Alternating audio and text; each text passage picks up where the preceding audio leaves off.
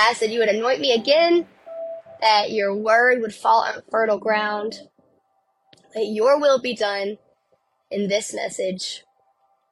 And we thank you for this word in your living, breathing word. In Jesus' name. Amen. Okay. Hi, everyone. Let's start back over. Let me grab my notes here because I already closed this up. So today I am going to be talking about God's will for your life. Okay? And with that being said, go over here. I want to make sure that everybody can hear me. Will somebody please comment and make sure that you can hear me, because I have my AirPods in this time and Facebook is being weird. I'm going to go ahead and keep going, but if somebody will let me know that you can hear me, that would be great. Okay, so I'm going to talk about God's will for your life. Let me read a couple definitions here, okay? When I think of God's will, this is what I think about, right? When I pray, God, let your will be done in my life, this is what I think about. I think about this definition of will: the power of control over one's actions or emotions. All right, so I think a lot of the times we can pray and we can say, God, let your power and your control be number one in my life. I take a back seat and I'm letting you be the driver's seat of my life. Father, let your will be done for my life. Okay? That's what I think a lot of us pray. But there is a difference in that will and the will that I'm going to be talking with all of you today. All right? So let me read this. This is the context of will that we are going to be covering today. It is a legal declaration of a person's wishes regarding the disposal of his or her property or estate after death. And I'm going to read you something out of Hebrews. This is Hebrews 9:16 through 18. It says, where a will exists, the death of one who made it must be established. For a will is only valid when people die, since it is never in effect while the one who made it is living. That is why even the first covenant was inaugurated with the blood. Okay.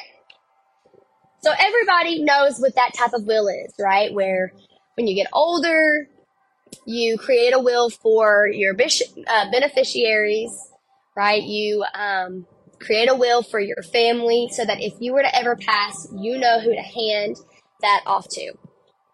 All right, I wrote down here, we all know of a family or families who have fought over someone's will that they have left behind, right? I can think of my Nana telling me that there was a huge fight between the whole family when my great-grandfather passed away over a lot of land, and it got really ugly. And sometimes it gets so bad, that the law is involved. People are taken to court. Why? Because it's normally valuable stuff that is put in a will. And I used this example earlier, but I didn't post, so I'll say it again.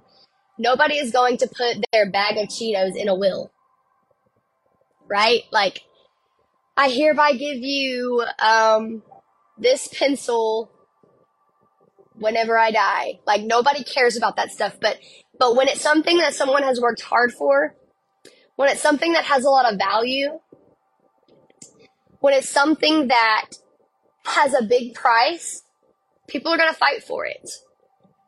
And so that is the main reason why, people, families, fight over someone's will that they have left behind. Right? Did you know that God Almighty also has a will for you to inherit? A will that he chose death for. Remember, God didn't have to die. But I wrote right here, before he hung on that cross, He made sure that our names were written in that will.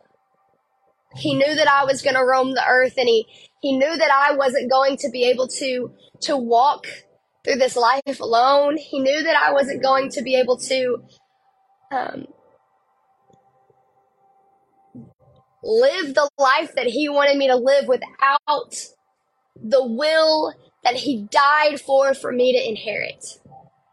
Right? When I first read this in Hebrews, it was as if I was hit by a ton of bricks, because I truly recognized the will that Jesus Christ has for my life. You see, we can pray over and over again, God, let your will be done in your life. Let your control be done in my life. Let your future be my future. When you recognize that there's another will that he has for you, you can look at things from a whole different perspective. And so I think we all can ask ourselves, what are the benefits of his will?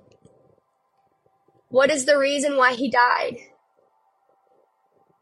And it's his Spirit. The manifest presence of God available at all times. The only thing that can truly bring all of us peace. The only thing that can truly bring all of us joy. The only thing that can ease our weary souls. This world is constantly looking for the will of God, and it is our job to make sure that we don't take that will for granted. That we don't take the thing that Jesus Christ died for and say, nope, I'm not going to inherit that. Nope, give it to someone else. Make someone else the beneficiary. I don't want that will, but instead we have got to realize that Jesus Christ did pay the price. And he did have to die in order for his will to be active, to be made active in our lives. And so, just as Hebrews says, where it says, where a will exists, the death of one who made it must be established. The death of Jesus Christ had to be established in order for us to receive that will. I said right here, you see it all ties together. His will, meaning his desire and wish, is for us to receive his will that he died for. The will that he worked so hard for. I said, why aren't we caring for his will like we do the will of our elders? Like we do with the will that our elders leave us, you see. We get so tied up emotionally when someone passes. And don't get me wrong, I'm not saying that it's wrong for us to mourn the loss of our loved ones. But I am saying, why in the world are we fighting and spending thousands of hard-earned dollars on something that has no sustenance in our eternal lives? When we see our Heavenly Father, the one that created us, the King of Kings, the Lord of Lords, the one that cares for you more than that person that you've lost cares for you. And we say, yeah, he died. And yeah, he left me a will. And yeah, he made sure that I was a beneficiary, but I'm not gonna take that. I'm not gonna put that to use. No, you can just put that over in the corner over there. No, you can just go put it in the closet. Actually, just go ahead and put it up in the attic. I'll get to it later when I have time for it.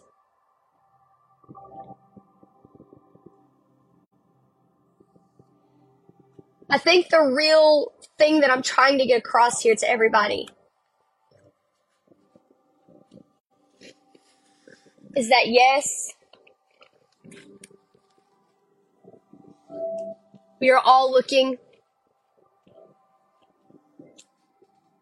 for answers.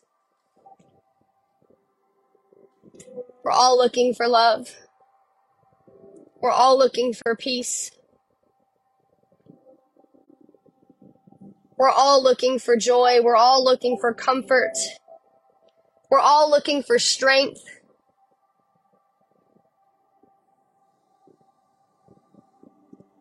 But we're not willing to put to death the things that are keeping us, the things that are distracting us from the will of God. This just came to me. I didn't even speak about it earlier. And if you're just now joining, I did a full 25-minute fight time and it didn't upload. So I'm doing this for a second time. So I'm trying to slow down and remember everything that I said before, but this just came to me and I'm going to add to what I spoke about earlier. And I'm just going to say, I think that the saying, I can't think of the actual saying right now, but it's something like, what isn't seen, out of sight, out of mind.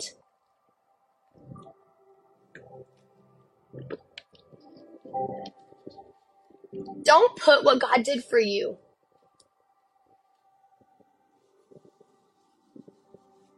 tucked away for you to come grab it when you need it, because here's the thing, it's out of sight. You can't use the will of God for your life if it's out of sight, because it's out of mind. Out of sight, out of mind. It's not something that you're constantly thinking about. It's not something that is in your tool belt for you to use immediately, because here's the thing, we only need peace whenever chaos comes, and we can't tell when the chaos is going to happen.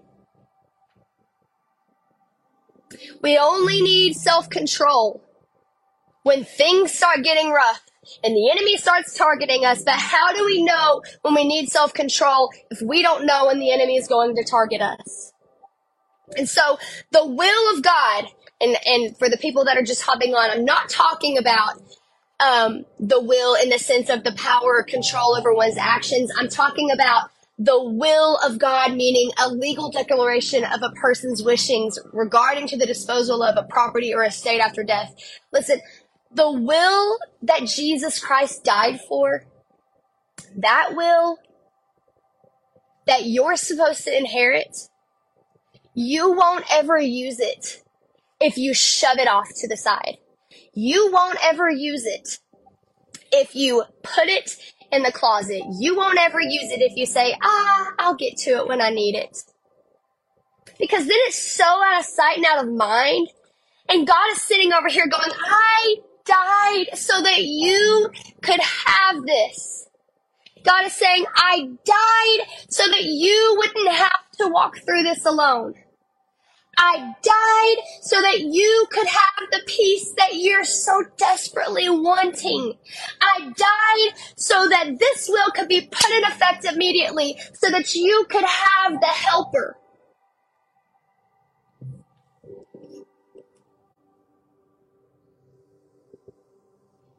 And we say, no, I'll just stay distracted. We say, no, I'll choose watching that TV show again. And I'm not saying that watching TV is wrong. I'm not saying that scrolling through Facebook is wrong. What I am saying is God wanted you to inherit his presence so bad that he died. And there are times that he's knocking on your heart. There's times that he's knocking on my heart. And we have to be the ones that respond. And with that takes sacrifice. But that takes us saying, you know what? I'm putting my phone down for a second and I'm going to read the word of God. With that takes, you know what? We're turning off the TV for a month. Why? Because we're not going to take what he did for granted. We're not going to take the fact that he decided to write your name in the beneficiary slot. We're not going to take it for granted that he said, you know what? This exchange that I'm making, this blood that I'm shedding, it's going to be worth it for what they use it for. We're not going to take that for granted.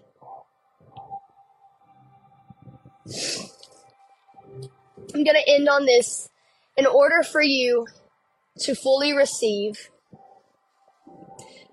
and inherit the will of God, there has got to be something that you put to death.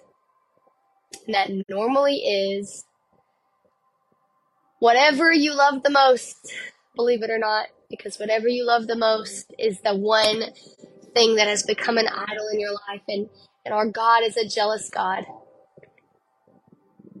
So, whether that be a book you're reading, maybe you need to not read, whether it be the people you're hanging around, whether it be social media, whether it be a TV show that you're watching, like I said, whatever it is. I'll say this. I was thinking about this earlier, God put to death a lot for us. What a slap in the face it is if God is willing to die and we're not willing to put to death our selfish ambitions. He's not even asking us to get on a cross. He's not even doing an eye for an eye. He's not even saying, sacrifice your son. He brought Isaac up on that mountain, but he was Jehovah Jireh and he provided. And so I'm here to tell you, he's not asking much. He's just asking to be number one in your life. And all of the benefits are worth you putting him as number one in your life. So right now, Father, I'm just asking that you would show us the things that have become idols. Even though it might hurt. Even though it's going to be hard. But we're going to choose you. And so show us the things that are standing in the way from us being closer to you. And Lord, show us the times that we have taken your will for granted. We repent for that. We repent for the times that we have seen what you did and say, Lord, we're sorry. I repent for the times that I have picked up my phone, or the times that I have eaten, or the times that I have sought after circumstantial happiness instead of your uncircumstantial joy. You have what's best for us. And you paid the price for what's best for us. And Lord, I know that we don't have to fight physically like people do over the wills of their elders. But Lord, we're saying right now that we are willing to fight the temptations.